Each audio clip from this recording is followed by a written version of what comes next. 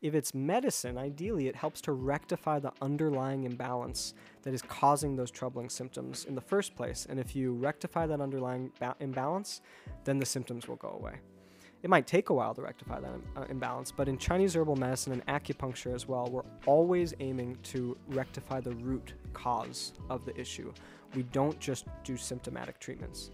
We do have tools for treating symptoms, but we're always looking to try to understand, okay, where did that symptom come from? Because we know even if we get rid of the kind of branch, to use a sort of a plant metaphor, if we get rid of the branch, but we haven't addressed the root of the issue, soon enough some other branch is going to manifest. It's so common, I think anyone in medicine will have had this experience. We were talking about type 2 diabetes earlier, right? Right. And you can treat the branch by giving someone a medication, or you can actually get to the root of the issue and say, what's actually going on.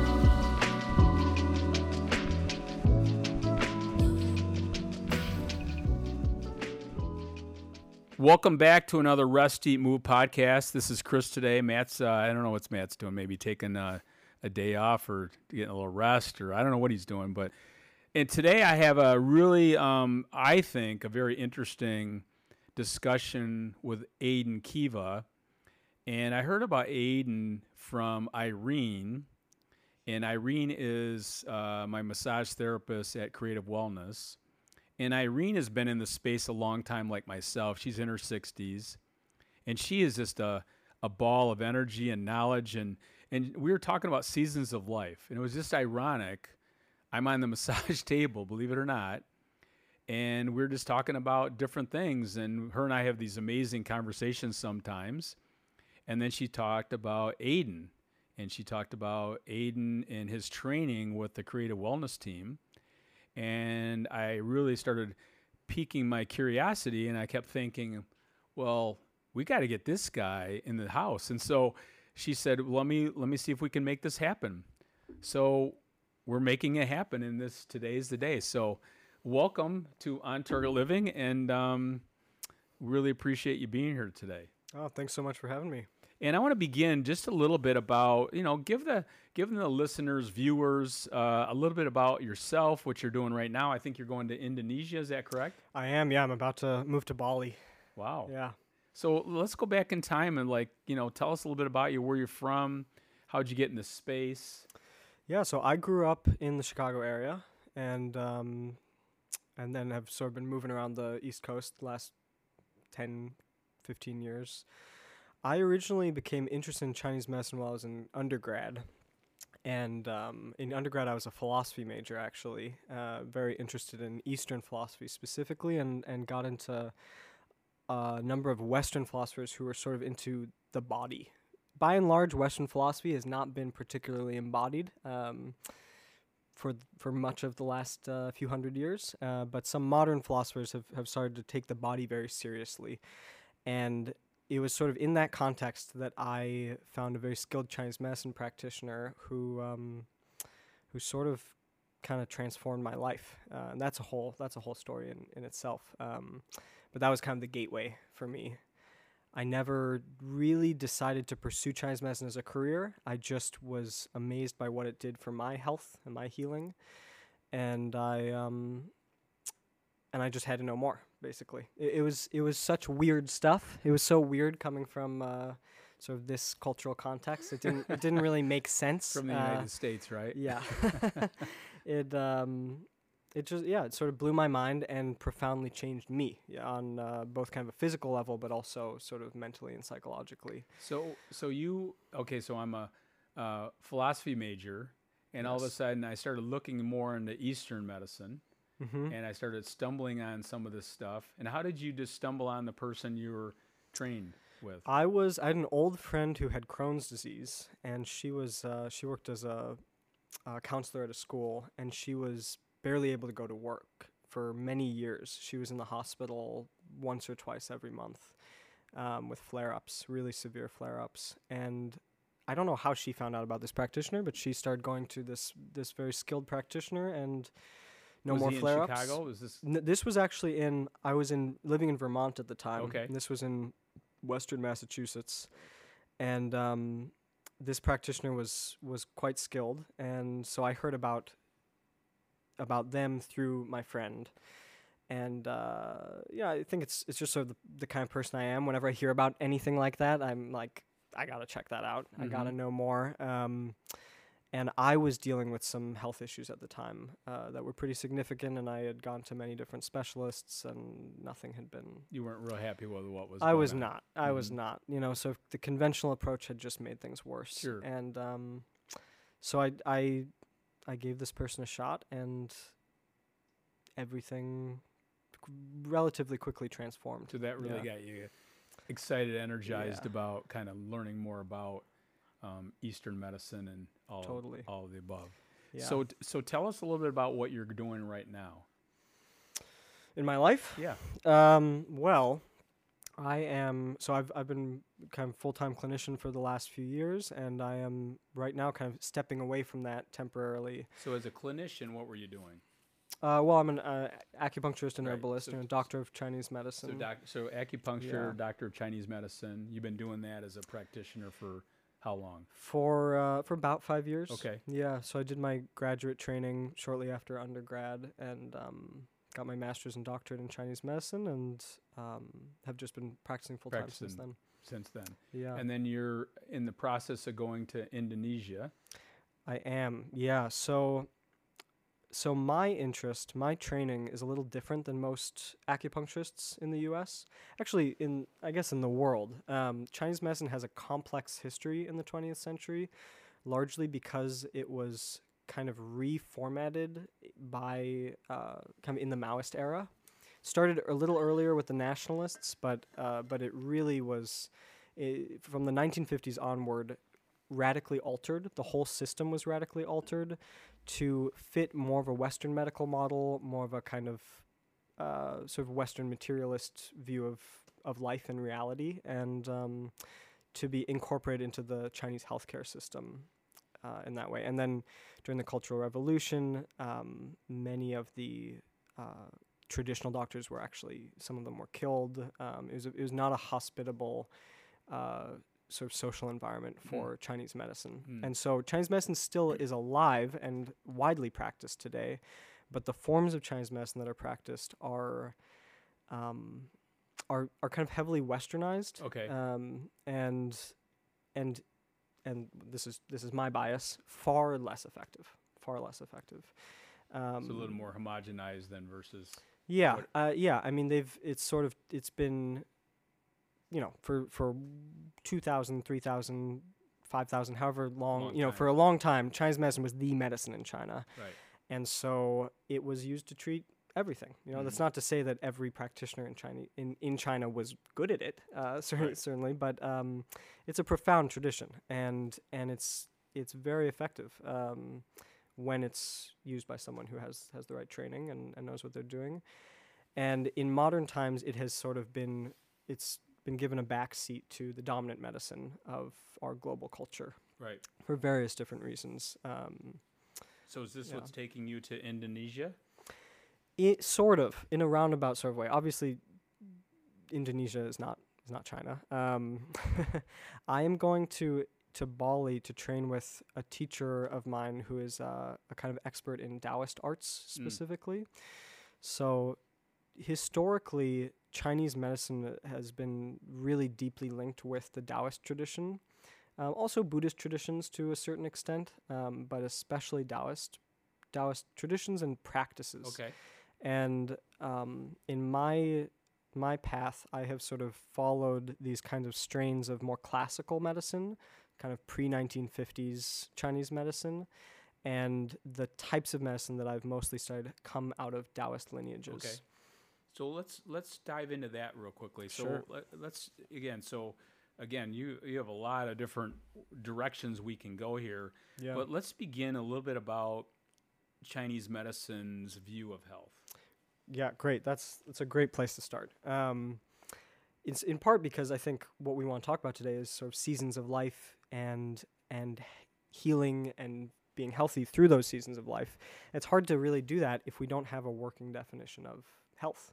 Like, what is health? Yeah, because I think the seasons of life and this is what Irene and I were talking about, but I have, I'm 65 years old and I've been doing this a long time, but it's interesting. Some of the friends and colleagues of mine are still they're trying to do the same type of training, the same type of stuff. And I'm like, hey, you kind of have to listen to your body more, and this is that. And this is where Irene and I got this conversation going that, because she said, you really spend a lot of time focusing on enough, space, enough recovery, enough rejuvenation. And I go, well, yeah, if I don't do that, I lose my way from a health standpoint.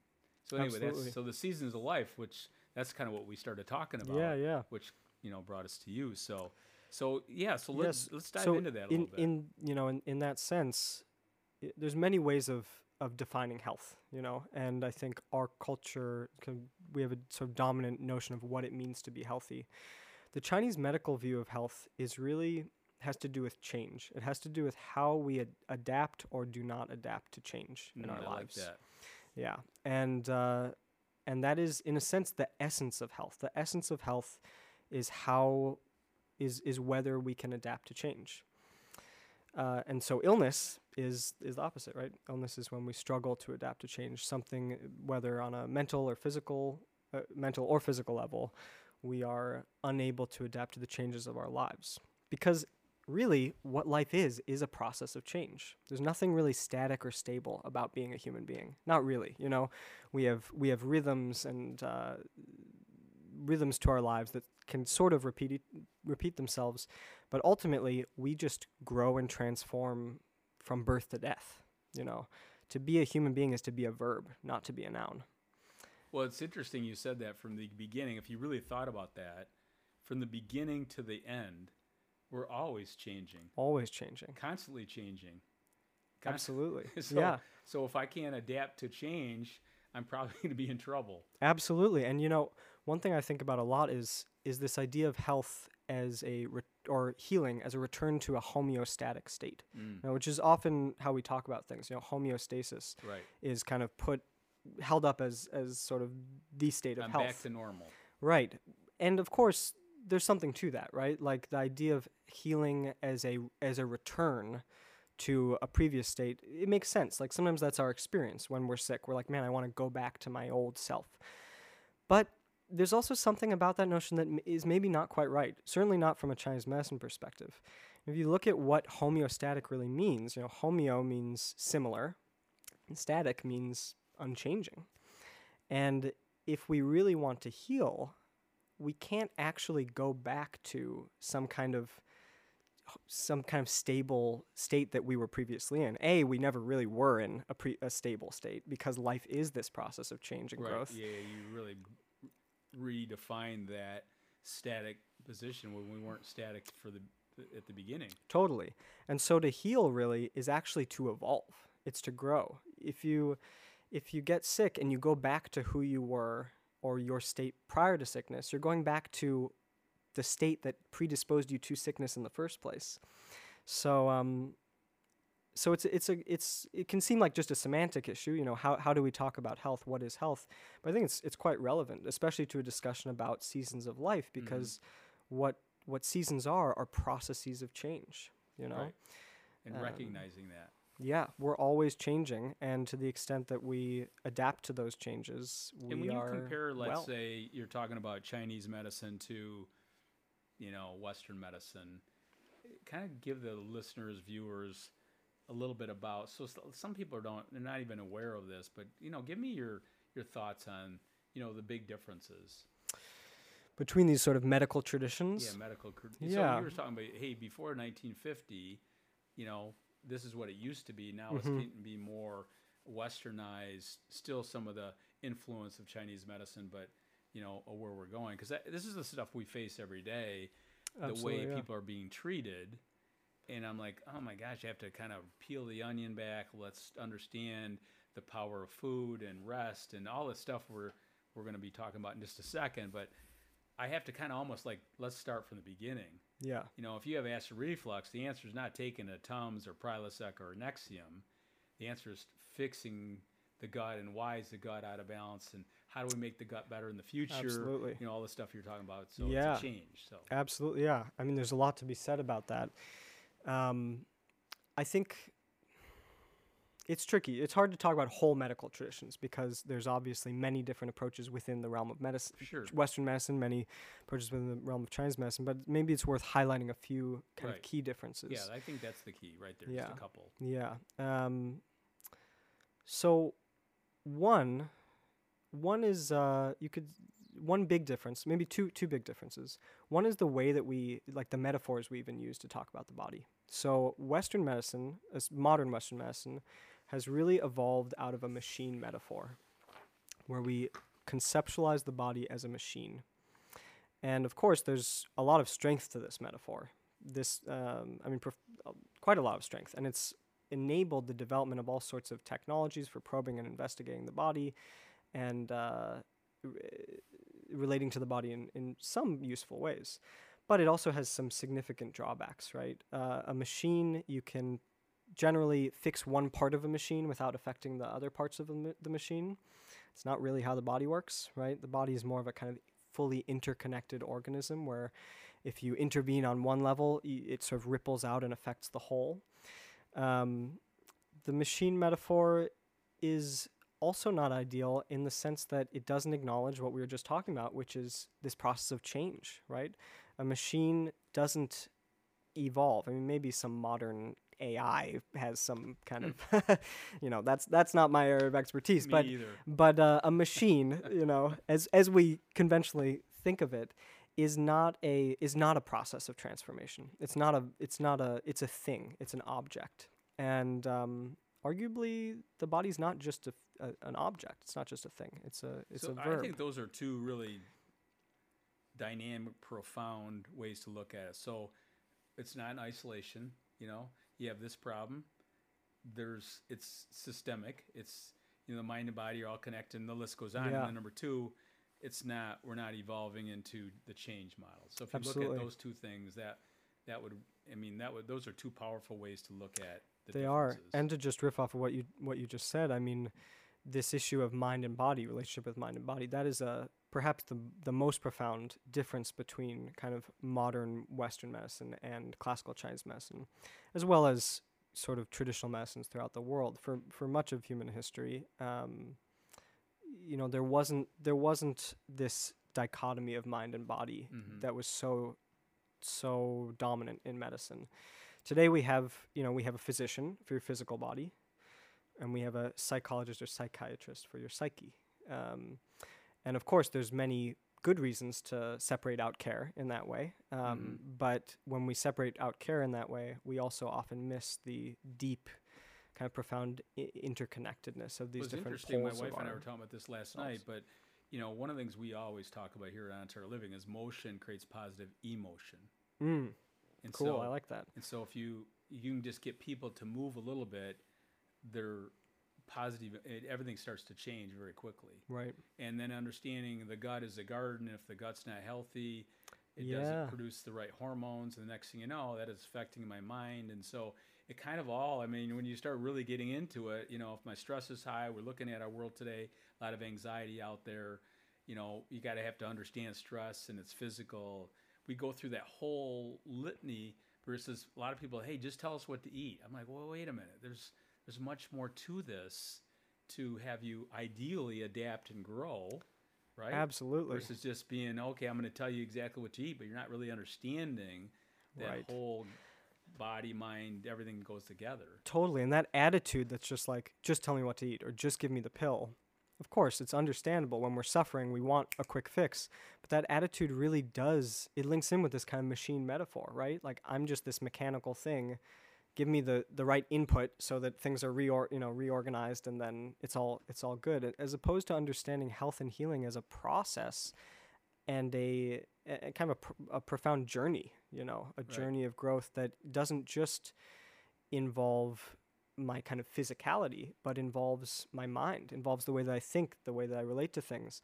I mean, arguably, it's a different thing to, even if you're eating the greatest food in the world, it's a different thing to eat that food with a lot of awareness of your body, to be engaging your mind in the process, or to just be scarfing that food down without a thought. Those have different physiological effects, and they certainly have different effects It's on your interesting. mental state. Sometimes I catch myself, scarfing things down too quickly or whatever, Yeah, but me too. really not, the chewing and the experience. And, sometimes we'll step back and say, if you had to explain to somebody what an orange tasted like or a pear, and you really savor that, and people are like, I don't like the taste of our palates have changed, whatever. But there's so much to that where you're experiencing things, and it's just interesting you said that. I'm like, that triggers, like, a lot of people are not even aware of that. I mean, this is why we're having this conversation, that at least start having these conversations that the human body is not in isolation. The mind and body are all connected. The body's in constant change. I mean, I look at myself and I'm like, am I as strong and fast as what I was when I was 25? No. But sometimes there's some good things that I'm doing that I wasn't way back in the day. I didn't really have the skill, I would say even 15 years ago, to quiet my mind like I can today. Right. I think sometimes I think I have better health today than I did. Maybe I'm not as fast and strong and all that stuff, but there's other things that have definitely grown with me in this journey that I'm on.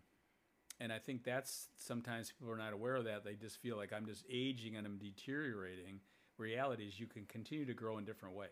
Absolutely, yeah. I mean, recognizing a multiplicity of ways of being healthy, ways of growing, ways of changing, because arguably every season of our life's journey, there are more kind of relative strengths and weaknesses, right? You can't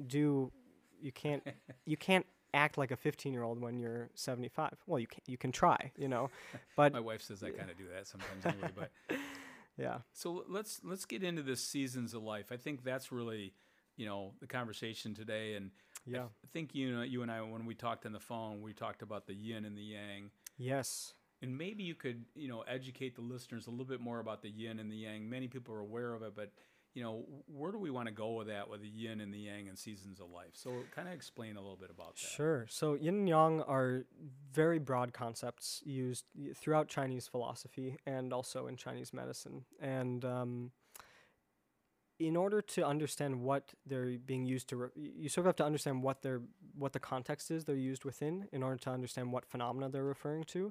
But on the most basic level, yin and yang represent kind of dynamic relationships, a way of understanding the intertransformation of different processes.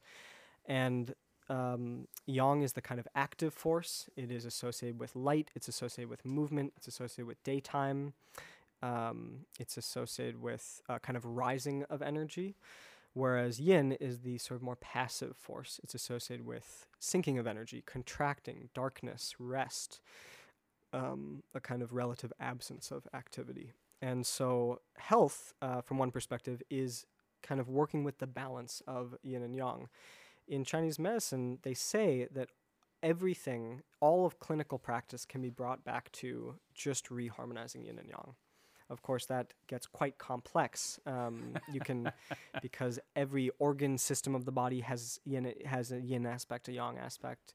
Really, anything in our lives we could divide in this way. It's basically a way of just describing duality on a fundamental level.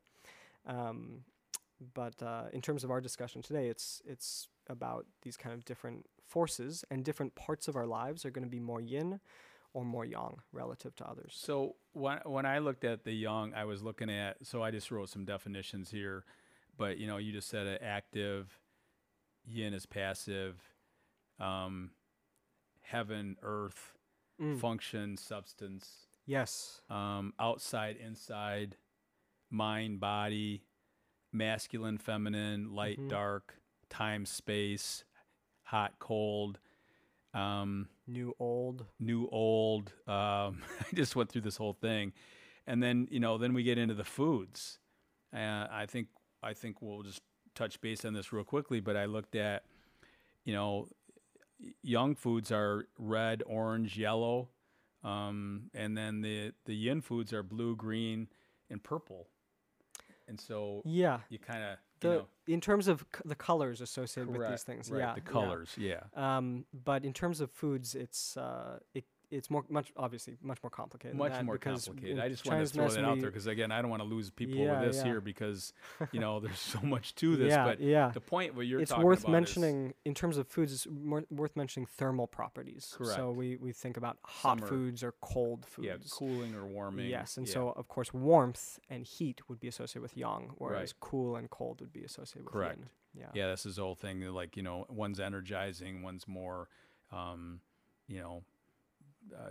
descending of energy. So it's Yeah. interesting. Cooked foods, raw foods. So, Right. but Absolutely. my point was there's a lot to this. There's a lot to this. Yes. So again, we don't want to confuse everybody, but just understanding, I think what you mentioned is really the key is bringing the balance back. Right. It's and all about finding recognizing- balance. Yeah. Recognizing that maybe I'm a little bit out of balance and what do I need to do?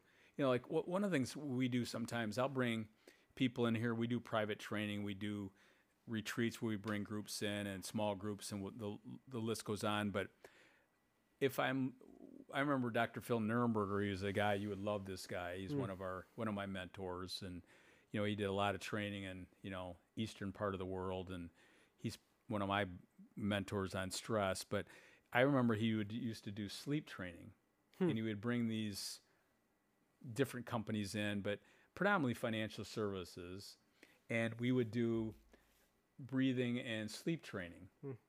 And he would kind of coach me before, and he goes, he would point them out. He would say, this person, this person, this person, this person is really going to be squirming on the floor in a little bit. Because he could recognize all they wanted to do was go 900 miles an hour. How fast can I work out? How intense, whatever. Right. He's trying to bring them, slow everything down. And they had a really hard time. And so sometimes I'll sit down with my clients. I'm like, we don't need you to do more red line, high intensity training.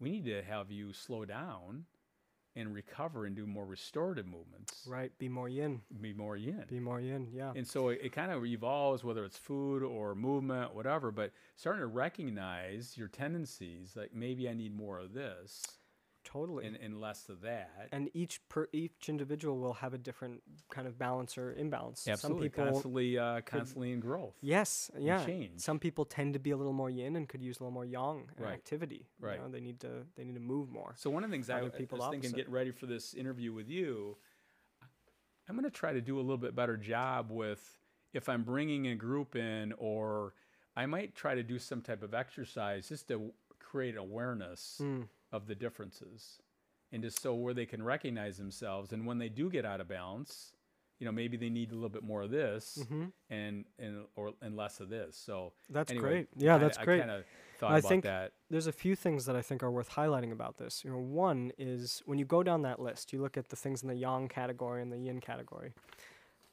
and then you think about our culture and what we value as a culture. Which category do we value more? It's the yang times 10. Absolutely. Yeah. We are all about, in a sense, growth is yang, right? We want to grow forever and never, we want to be young forever. We want to be awake forever, right? We have synthetic yang electric lighting, right? It's a bit of an unnatural situation, right? Most of our time as human beings. So that conversation I will Yeah. definitely have speaking in the future. Yeah. I just did a CFO group, top 400 CFOs in Boston recently. And it was interesting, all the emails I started getting in like a couple days later. And I remember that talking about this because these are CFOs of large organizations, These right? are going to be very young people. Lots of Yeah. young people. And so one of the things I said, I want you to be intentional about your rest. And that hit a nerve with a lot of people. They thought, I've never, ever thought about being intentional about my rest or my yin. Right. We're not really taught to be. Not taught to be. Yeah. In fact, it's frowned upon Yeah. that I need to have more rest, rejuvenation, Right. recovery, repair. Right. People say, what? I'll rest when I'm dead. Which So- is, yeah. So let's continue this conversation a little bit about seasons of life. So what are some of the things you would like to share with the listeners? I know you were doing some really cool stuff with Irene and your creative wellness team. So where would you like Yeah, to take right. this? I was teaching a kind of seminar. Well, I think it could be interesting to explore these dynamic concepts of yin and yang with regards to these seasons of life, because you can map different seasons of life onto or map yin and yang onto these seasons. So, for instance, kind of birth, right? Birth would be kind of a movement from yin into yang. And so you sort of have this almost kind of like sine curve of a life cycle, right? Where yang grows, right? We're born into the world. There's a lot of growth. There's a lot of activity. We go through puberty. We're growing, and then yang sort of reaches its apex in kind of our middle age. We sort of reach full maturity, and then yang starts to decrease relatively, and yin starts to grow. And this same cycle occurs on many different levels, right? Not just in the life cycle as a whole, but in other smaller cycles in our lives. For instance, a day has that cycle, right? The sun rises and yang grows. Yang reaches its apex at high noon as the sun is, at the top of the sky. And then yang sort of declines and yin grows. And then we find ourselves at full yin at midnight. And So I love that. I've never really thought about it that way. Yeah. That is profound in my little brain. Like, Yeah. so the apex is at noon. Yep. And then It's the apex of yang. and then the apex is at midnight. Very middle of the night. Right. Yep. Middle yep. of the night. And you can even like lunar cycles would be thought of that way, right? The full Yeah. moon would be the apex of yang, the new moon apex of yin. In Chinese medicine, that's very relevant, especially for working with women on menstrual issues. So the full moon is yang. yang. Yeah. That's why, like, traditionally they would say it's ideal for women's ovulating at that time, because that's the yang activity. Got it. And then menstruating around the full moon or new moon. And then you can map that cycle onto the year as a whole, right? So the springtime is that kind of initial growth of yang, from yin into yang, right? Winter into spring. And then yang reaches its apex in the middle of the summer, when the days are the longest, right? So there's the most light, there's the most growth, the most activity. And then yang starts to decrease. We move into the autumn, and the energy of the environment starts to kind of contract and go inward. And then we find ourselves in the middle of winter. Basically the winter solstice would be the apex of yin. The summer solstice would be the apex of yang. So we're coming into that pretty soon. Yeah, well, we just passed that. We just had the apex of yin recently, Right, and so right. now the days we had our Starting to shortest get- day, our most days yin are- day. Our days, in fact, we're And just now talking about that. they're- Our days are getting longer. They're getting longer, so we're starting to expand outward again. We're Mm. starting to move back into yang, and so in a sense, there's this kind of analogous relationship between the kind of beginning of the day, dawn, and kind of birth and the springtime, right? Because those are all the kind of growth of yang. Got it. The And growth. there's this sort of analogous relationship between sort of the middle of the day, high noon, yang is at its apex, and the middle of the summer, and the middle of our lives, in a sense, the kind of full expression and maturity. So when you go to, like, you've been around, but like when I remember the first time I really spent some time in Europe, and everybody's taking a nap in the afternoon. Yes. And I'm like, what the heck is going on here? Yeah, Don't siesta. they understand that we can be selling stuff? But I had that mentality from the United States. Why would they be taking a break Right. for 2 or 3 hours in the afternoon? Well, it makes a lot of sense from a Chinese medicine perspective, in that after that apex of yang, there's this sort of drop in the energy as yang starts to decline and yin starts to grow. And it's right around then, in the kind of early afternoon, mid-afternoon, that people are often taking those naps, Right. to sort of honor that I'm like, kind of gosh, little lull I in the love energy. this whole philosophy. Yeah. It's like, It's cool, huh? yeah. Yeah. I always remember there was we got done eating lunch, and then there was this whole street market, and it's closed.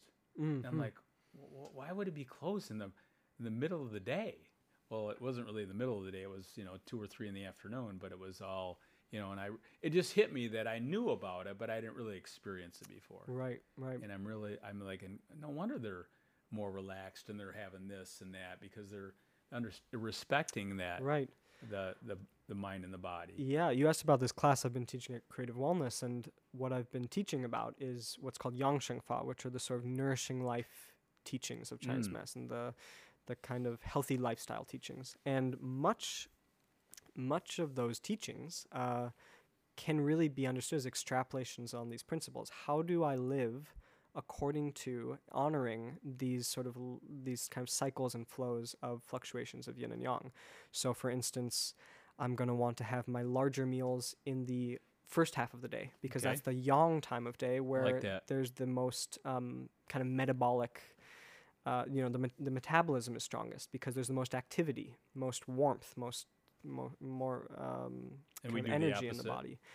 And often we do the opposite, right? Often we eat really late at night, right? Which is the most yin time. Yes. And there's the least kind of metabolic strength. Right. And so our bodies can't digest as well. And so we go to sleep and there's all this stagnation, basically. The food gets kind of stuck in our system. And but it's interesting, the holidays is passing, I mean, I wasn't on the On Target Living wagon for a couple weeks or so.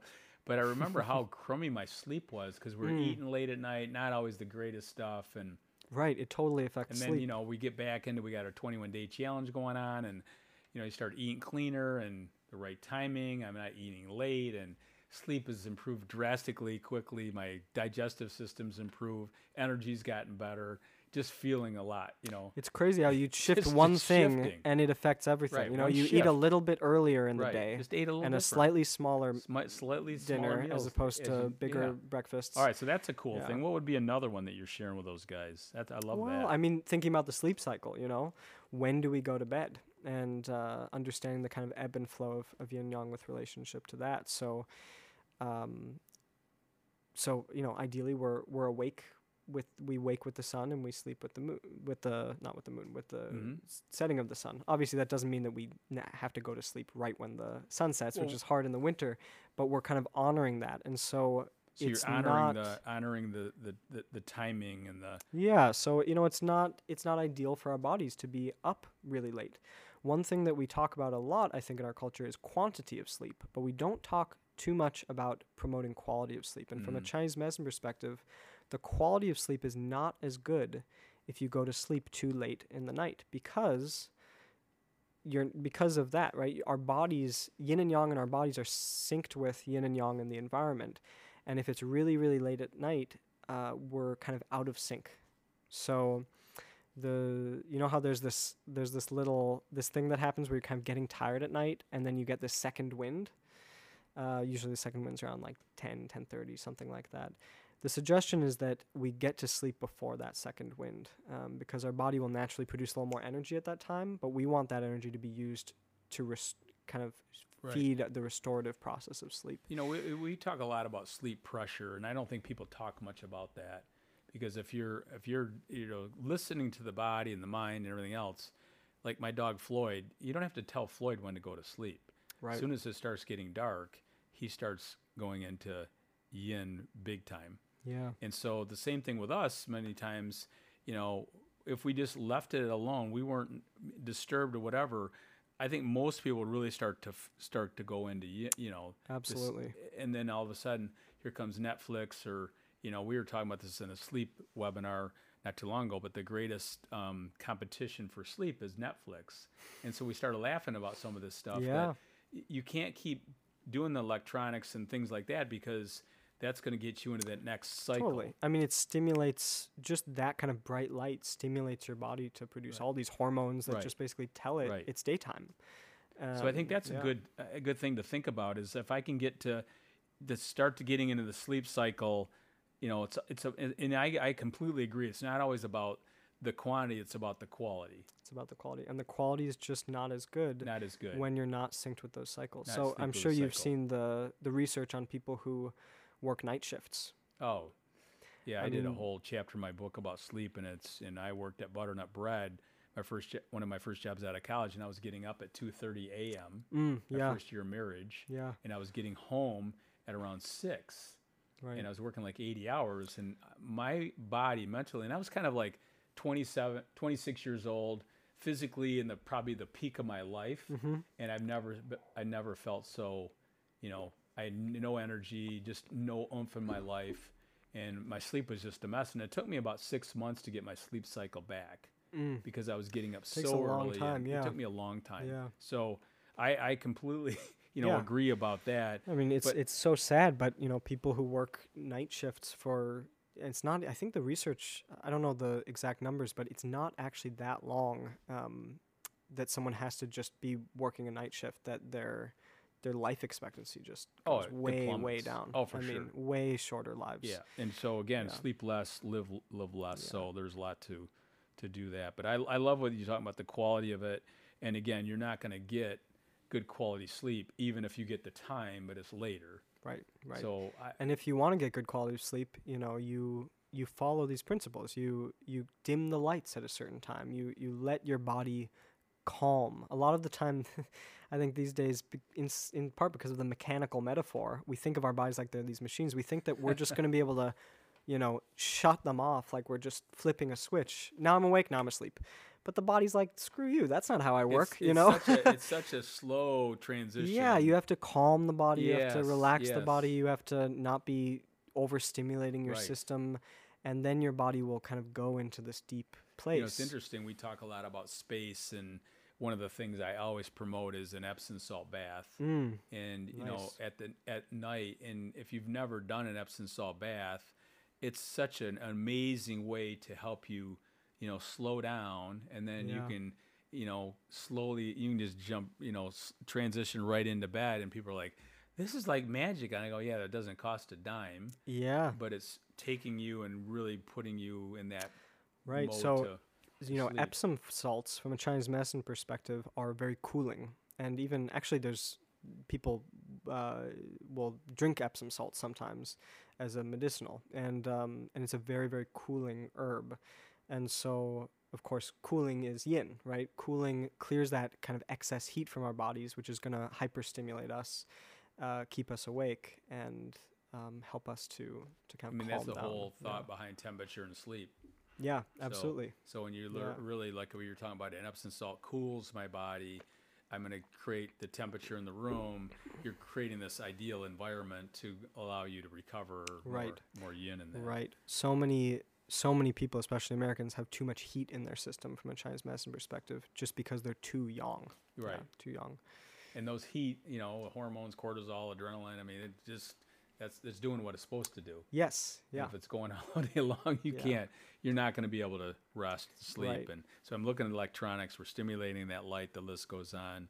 Right. What other things have you been teaching at Creative Wellness? So part of this whole series. Yeah, we've been talking about these principles, and along with these principles, sometimes we get a little more philosophical and talk about these questions of like, what is health overall, and why are we engaging in this process of kind of cultivating our health ultimately. One thing, we did a whole class on death, actually, because death in this cycle, of course, is the most yin. Right? That's the apex of yin. Yep. And it's the end. Yep. It's the end. And in the sense that, or in the way that, like we noted, in our culture, we're sort of averse to yin aspects of life, right? We don't get enough sleep. We don't really want to calm down and slow down. We're quite averse to death, And but from a Chinese medicine perspective, death is just another change, right? It's another change to be adapted to. Often in modern culture, we relate to death like it's pathological, like it's necessarily a bad thing. Like it's just the breaking of a machine, right? To use that machine metaphor. And so there's nothing good about the breaking of a machine. But if you think about life with this more organic metaphor, right, where this organism, we're like a plant, that comes alive in the spring and then sort of dies off in the winter and then presumably comes alive again next spring. And life is just this cycle. There's nothing inherently problematic about death. It's totally possible to die in a completely healthy way from a Chinese medicine perspective. It's just a matter of not resisting change. Death is something that will happen to all of us. Right. And we can die healthy, right? We can. Well, that's kind of the ultimate goal, I think. Yeah. Is to, what my last day on, this earth is I'm pretty vibrant. I'm feeling pretty good. Yeah. So we did an exercise one time, and it's, what do you want the last week, 2 weeks, month, year of your life to look like? versus just the time. Mm. Forget about the time. What do Right, you want? right. What do you- Quality what's- versus What's quantity. the quality look like? Yeah. You know, I don't really care to be heavily medicated in a hospital for the last 6 months of my life. You know, I don't really. I'm not interested in prolonging it. I'm interested in the quality of it. Absolutely. So when you're talking about what is health, sometimes we just look at I'm just alive, but what does that mean? Yeah. Am I thriving or just surviving? Am I thriving or am I surviving? How is what I'm doing in my life going to hold up at the end of my life, you know? Right. When I look back on all this. So part of your teachings, so when you're sitting down with somebody, you know, when you're looking at this big picture, what are some of the things you try to bring out? I mean, I think the meal thing is fantastic, the sleep. Is there other things you like to kind of throw out there? Like, okay, let's get back to the seasons of life just for a second. When I mentioned to you about why, you know, like if you looked at like I'll just use me as an example. When you look at, I think you were talking about, was it 64 years old? Yes. Yeah. We can. That's a great thing to talk about along with seasons of life. So let's talk a little bit about that. So Yeah. you put a number to that. I had to laugh when I. Yeah. So I'll explain that. Yeah. Go ahead. So, it's not 64 for everyone. So the idea is Chinese medicine, as you're probably aware from the way I'm talking, is very concerned with cycles, right? Because it's about helping our system adapt to change, and so our life is these cycles of change. Cycles. I love the cycles of change. Yeah, and one cycle that's discussed in classical Chinese medical texts are what are called cycles of 7 and 8. So the idea is that women's bodies tend to unfold and go through processes of growth and maturity in cycles of 7, men's in cycles of 8. And of course, this doesn't mean that every single woman's cycles are 7 and every single man's are 8. It's just sort of expressing that it's almost kind of this sort of numerological thing embedded in our genes, for lack of a better term. And what it means is that women go through slightly faster developmental processes, which is true, right? Women start menstruate a little bit earlier than men go through puberty. Women mature slightly faster and men slightly slower. And these are like big cycles of life, 7 and 8. For a woman, right, a woman would menstruate around the age of 14. It was the sort of assumption. Yep. For some women, it's a lot earlier. For some women, it's later. Because from a Chinese medicine perspective, we have so much heat in our system right now. Women's periods are actually starting to come earlier and earlier. Mm-hmm. That would be because of the kind of hyperstimulation and the heat, which is from all sorts of things, our diets, our lifestyles, stuff like that. But that's the basic idea. And then when a woman has gone through 7 cycles of 7, that would be around the age of menopause, which would be 49. Okay. And when a man has gone through 8 cycles of 8, that would be 64, or around 64. That would be kind of sort of andropause. It's understood to be a kind of one full cycle of what's called the Jing, which is sort of kind of denser sort of energetic substances in the body. And so when one has gone through that whole cycle, that's sort of a big deal from a Chinese medicine perspective. We don't really honor the aging process in our culture. I think it's fair to say. We don't honor the yin aspect of life. But traditional cultures throughout the world did. Elders were looked to as sources of profound wisdom and guidance. And the aging process was understood not just to be pathological, but to be potentially a gift. And so menopause, I think, is a good example. Menopause is often sort of pathologized in our culture. It's looked at as just an unfortunate thing that happens to women that they should, take hormones to just pretend that they didn't go through it or something like that. Which is that's one approach, but there are other approaches, and really what menopause is from a Chinese medicine perspective, on the most fundamental level, it's a switch in polarity of yin and yang. Mm-hmm. So I hope this isn't going too No, into I detail get it. about Yeah. Chinese medical theory, but basically, part of the reason why women often experience hot flashes, more trouble sleeping, those sorts of things, is because at that time they have a little bit less yin, and so the yang can kind of flare up and create this heat. Got it. Basically, is the idea. And so when you treat someone who's having those symptoms, which honestly it's pretty easy to treat with Chinese medicine, you just nourish yin. You nourish yin and you clear some heat. And Chinese herbal medicine is extraordinarily effective for treating. So let's stop there just for a issues. quick second. Yeah. So you just said, this is gold, is you nourish yin. You nourish yin. Yeah. And Specifically for that process. Yeah. So give me a couple ways to nourish yin. Well, We've kinda talked about obviously a few there's of them. like medical things you can do, right? Yeah. Which is what I do for my clients. Yeah. But in terms of one's life cycle or lifestyle, you're looking at your sleep cycle. Sleep You're looking cycle. at how much time you spend, or with yourself. Yep, so You're going stillness inward. and- Stillness, yes, Mhm. stillness is yin, right? And the menopause and andropause, in Chinese medicine or Chinese culture, they call these the second spring. So it's a rebirth of sorts. Got it. And it's actually traditionally thought of as a very spiritual process, spiritual So you- time. so- And the reason for that is because for much of one's life, the idea is that they are sort of using up their life force to support things outside of themselves. For a woman, they can literally give birth, Mhm. or they're kind of putting their energy into others, supporting their partner or or their Sure. kids or Right. or society as a whole. And for a man too, we use our energy externally.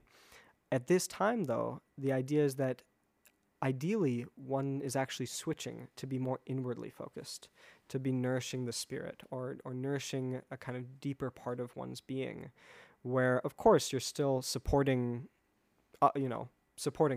others, but your But I- primary focus is actually Yeah, and I love that aligning because with again, I yourself. find, and again, Yeah. it's not everybody, but many women. I'm married to a Lebanese woman for 40 years.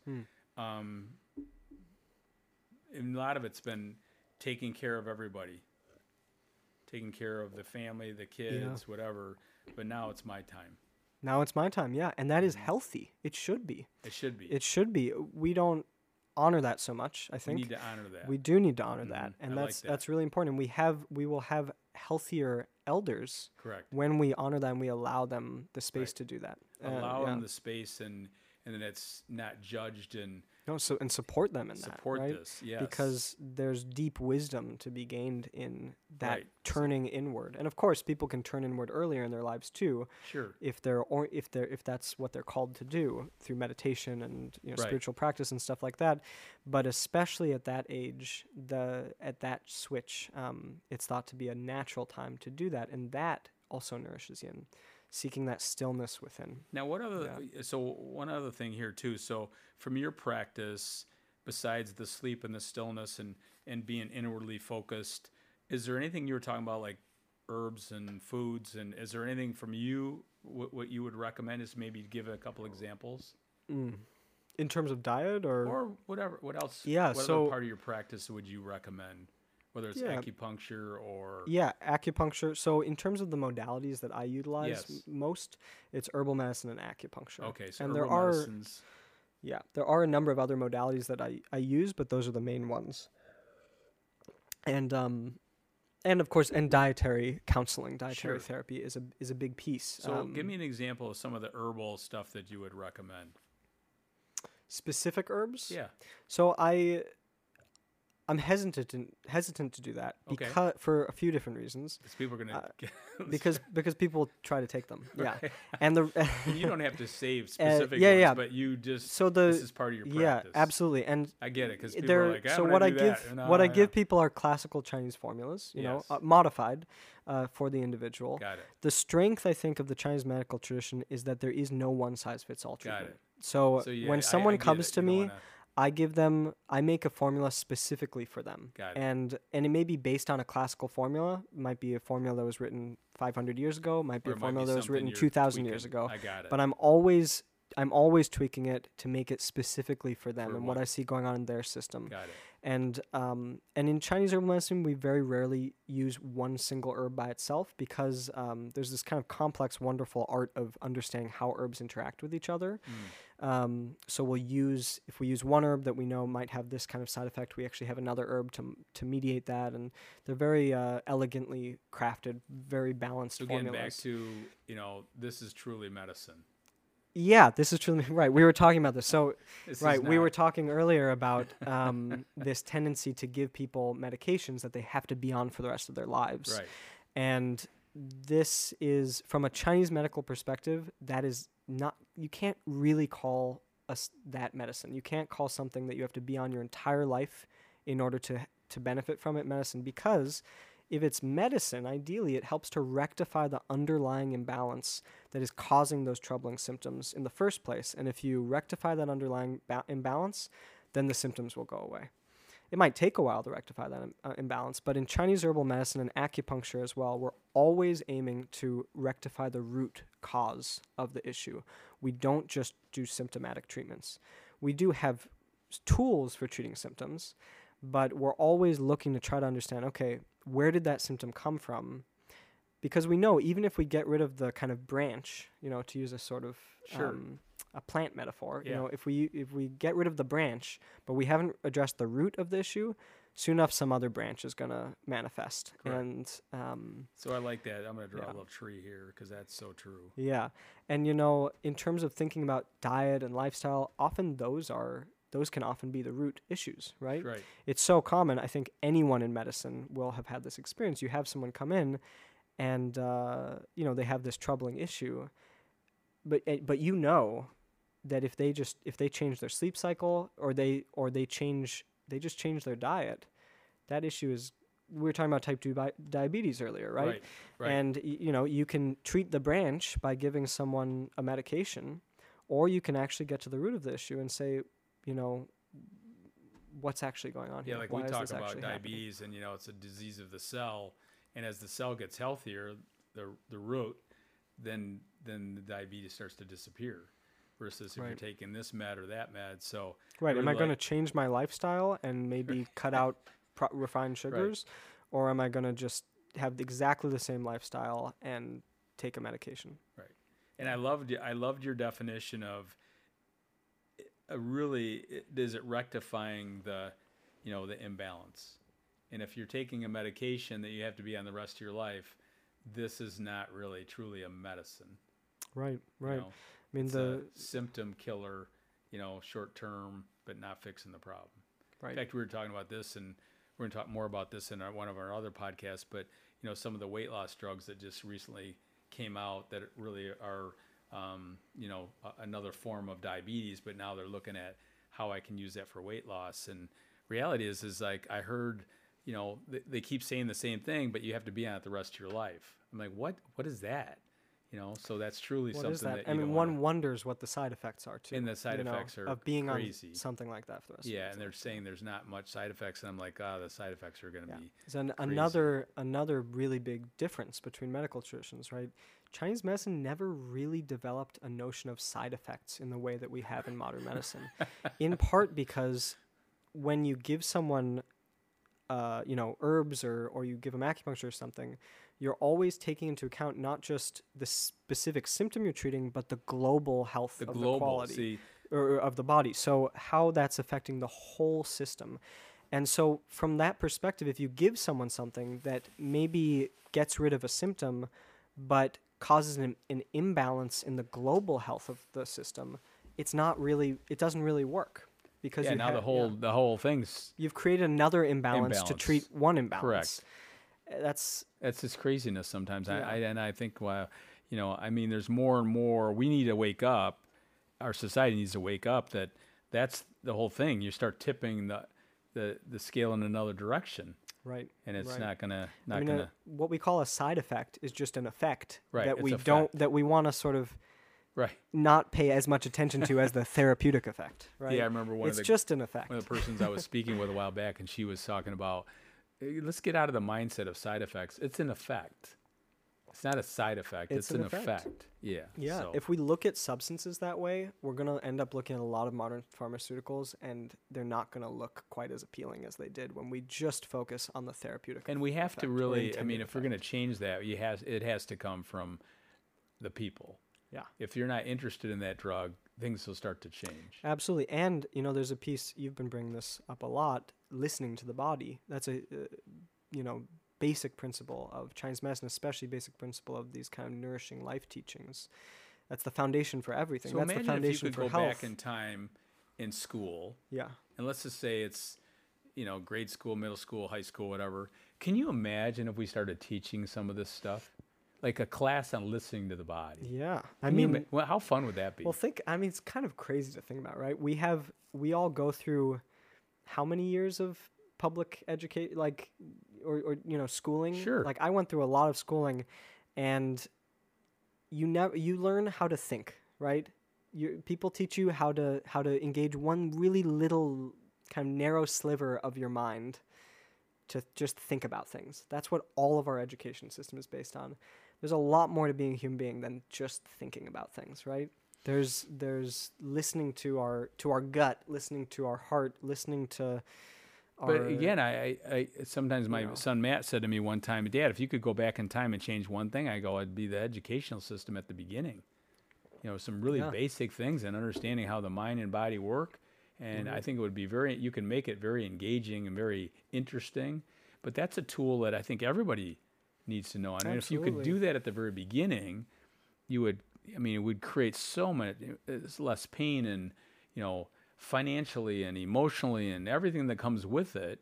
And really to understand, like this whole conversation here is a little bit about, and is recognizing the yang and the yin and cycles of our life. And all of this is extrapolations out from listening to the body. When we can actually listen to our bodies, pay attention to what's going on within, also listen to our whole kind of self.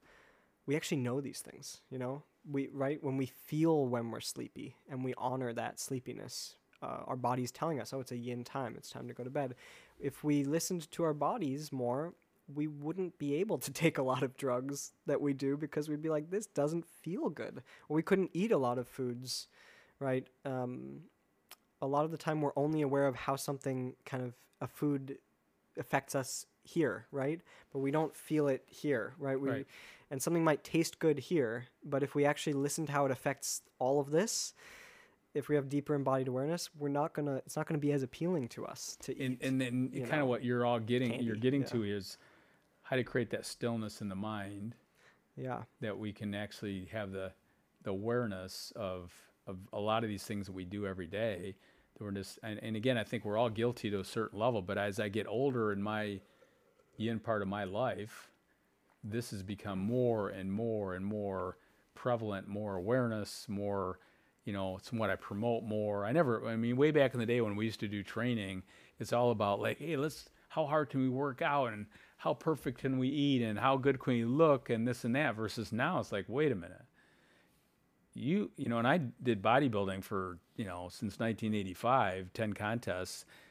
And I realized very quickly that many of the bodybuilders are the most unhealthy human beings in the world, because they didn't have any of the, it was just look good. How fast can I look good? Right. Look good from the outside, not feel good from the inside. And feel good from the inside. And I realized way back at the beginning, I'm like, how can I be healthier and still maybe look better on stage? But this is not what's taught at all. And again, it's like you just said, it's not just looking good, it's how do you feel good? Well, you asked me at the beginning of the conversation, sort of what are the differences between kind of modern Western medicine and sort of classical Chinese medicine? One big one, this is my contention, I just sort of wrote a book about this. The biggest, perhaps, difference is that modern Western medicine is based on observing the body from a third-person perspective, like looking at the bodies of others through dissection, through various medical imaging technologies. Chinese medicine is really based on high-level cultivators of embodied awareness who listened to their bodies from within, and then from there derived all of these principles and even a whole kind of understanding of physiology based on listening to the body from within. So, you know, we have a kind of medical tradition that's based on looking at the body from the outside, which of course yields profound insights, right? Sure. I'm not saying that that's problematic in any way. Western science is incredible. But there's another side to being a body, which isn't just looking outside, but listening within. Right. And if we're interested in cultivating our own health and healing, listening from within is essential, because that's what really allows us to get more to the root of the issue. You know, we're talking about like branches and root. Our bodies communicate with us, you know, and if we listen deeply, we can hear when our body sort of cries out in a subtle way, something's not quite right here. Something's not quite right. I have a little pain here. Or I have a little. It's talking. Yeah, it's talking all the time. It's dynamic, Mm-hmm. and if we don't listen to that, or we repress and ignore what it's telling us, it's going to keep telling us. Right. Right. And we can even repress it for 20 years sometimes, especially when we're young, you know. Right. But soon enough, it's that little subtle whisper is going to become a shout, and then we're going to be very, very sick. Yeah, I mean, And- I got acid reflux. I'm going to take a Tums. I mean, come on. Right. Right. But then down the road, You're going to have major. what's going on? Yeah. What's happening in the esophagus? Yeah, it's interesting. You know, you're talking about this, but I think sometimes when I look at, you know, listening to the body, there's so much going on in our world today about wearables. You know, it's the Oura Ring or Whoop or, you know, all this stuff. Yeah, that stuff's And so wild. I get so many questions when I'm speaking or training or whatever. Hey, what about this and what about that? Heart rate variability, you know, this and that. I go, listen, here, and I heard this on a podcast a while back, and I thought this was interesting. They didn't really frame it this way, but think of your wearable as a training wheel. It's just training wheels on your bike, but you need to learn how to ride your bike. That's so great. a big part I like is that. you, Yeah. for example, your heart rate. You don't need to look at a watch.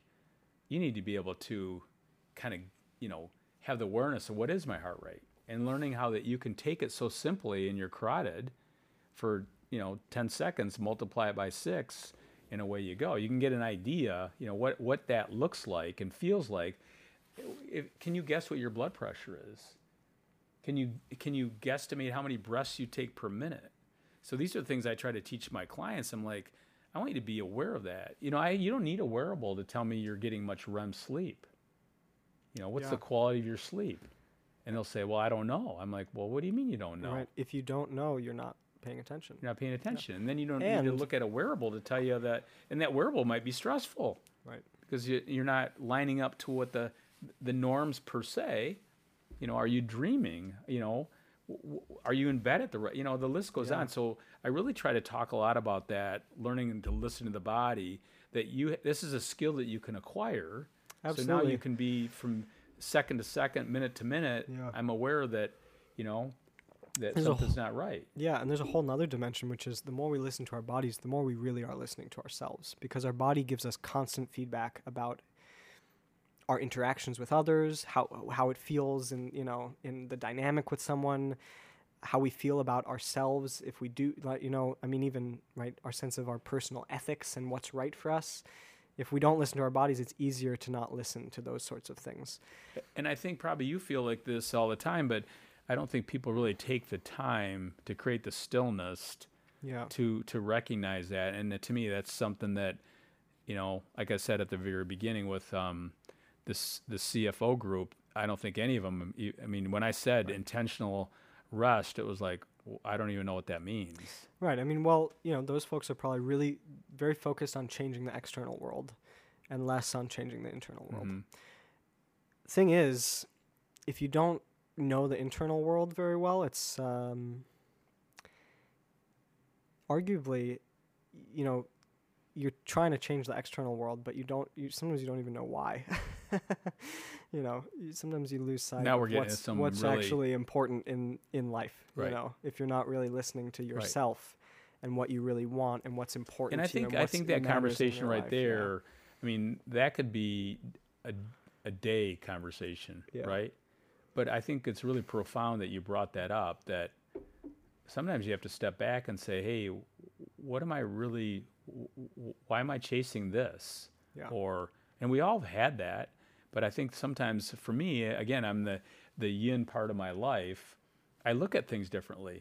You know, if I had this conversation with myself when I'm 35, I don't know if I would have the same, you know, belief or awareness or whatever, or not want to, versus, you know, it's hard to explain. I really like what you're saying of this, you know, in Eastern, you know, cultures that age is something they, you know, embrace. Yeah. Versus in our country, you know, we don't embrace it as much. And I think there's a lot to that. So as we wrap this up, I think this has been a very interesting, and it's really engaging for me. Hopefully the listeners and viewers will feel like there's some gold nuggets here. But is there anything you want to, as we wrap this up, and is there any kind of key points you would like to make, or anything that we haven't talked about that you'd like to talk about? That's a good question. But the whole seasons of life, I guess the big takeaway today is that just start recognizing that a little bit more, and then embracing it. Absolutely. And not be shying away from it. Embracing it and not being afraid to, you know, figure out what your own standards are for what health means to you, Mm-hmm. you know, and what you want out of health. Because often we operate according to standards for health that are maybe dictated from the outside.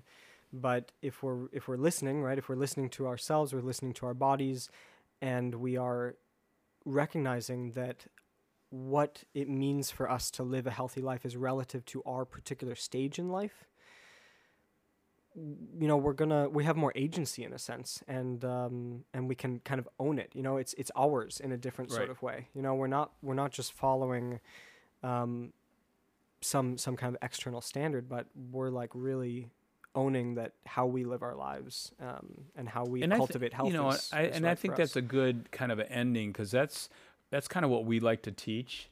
We're not going to teach you a diet. We're not going to give you this and that. We want to help you learn how to pivot. It's your life. We're the tool. You're the hero. Yeah, but we really want to. We really just want to help guide you. And what you just kind of ended on is that people do have the power to feel their best, and that's one of our taglines we always use. But it's not coming from something else. It comes from internally. Absolutely. And then when people have some of these skills that you're sharing with today, it just keeps making life richer. And much more, you know, I love the whole idea of change, because we're constantly in change. Yeah. And I think probably what you and I do is similar in the sense that we offer people tools to help them to navigate the terrain of their own sort of healing journey. And because we're all on a journey. Because we're all on a journey. And that journey's going to change. It is definitely going to change. That's the one thing that I'm we know lined for up. sure. I know where I'm going. I'm like, nah, that ain't going to happen. We're going to go over there for a little while and over here for a while. And so I mean, and honestly, the more adaptable we are, right, the more we can, you know, right. And that's what flow. makes the flow good. So yeah. Anyway, thanks for taking the time today. Pleasure. I hope you and I will have more conversations about this in the future. And for those of you out there, if you have any questions, feel free to reach out to us anytime at ontargetliving.com. We're here to help you. We're here to guide you. And we have a fantastic team that's willing to help you in your journey. So everybody have a wonderful week, and we'll see you next time.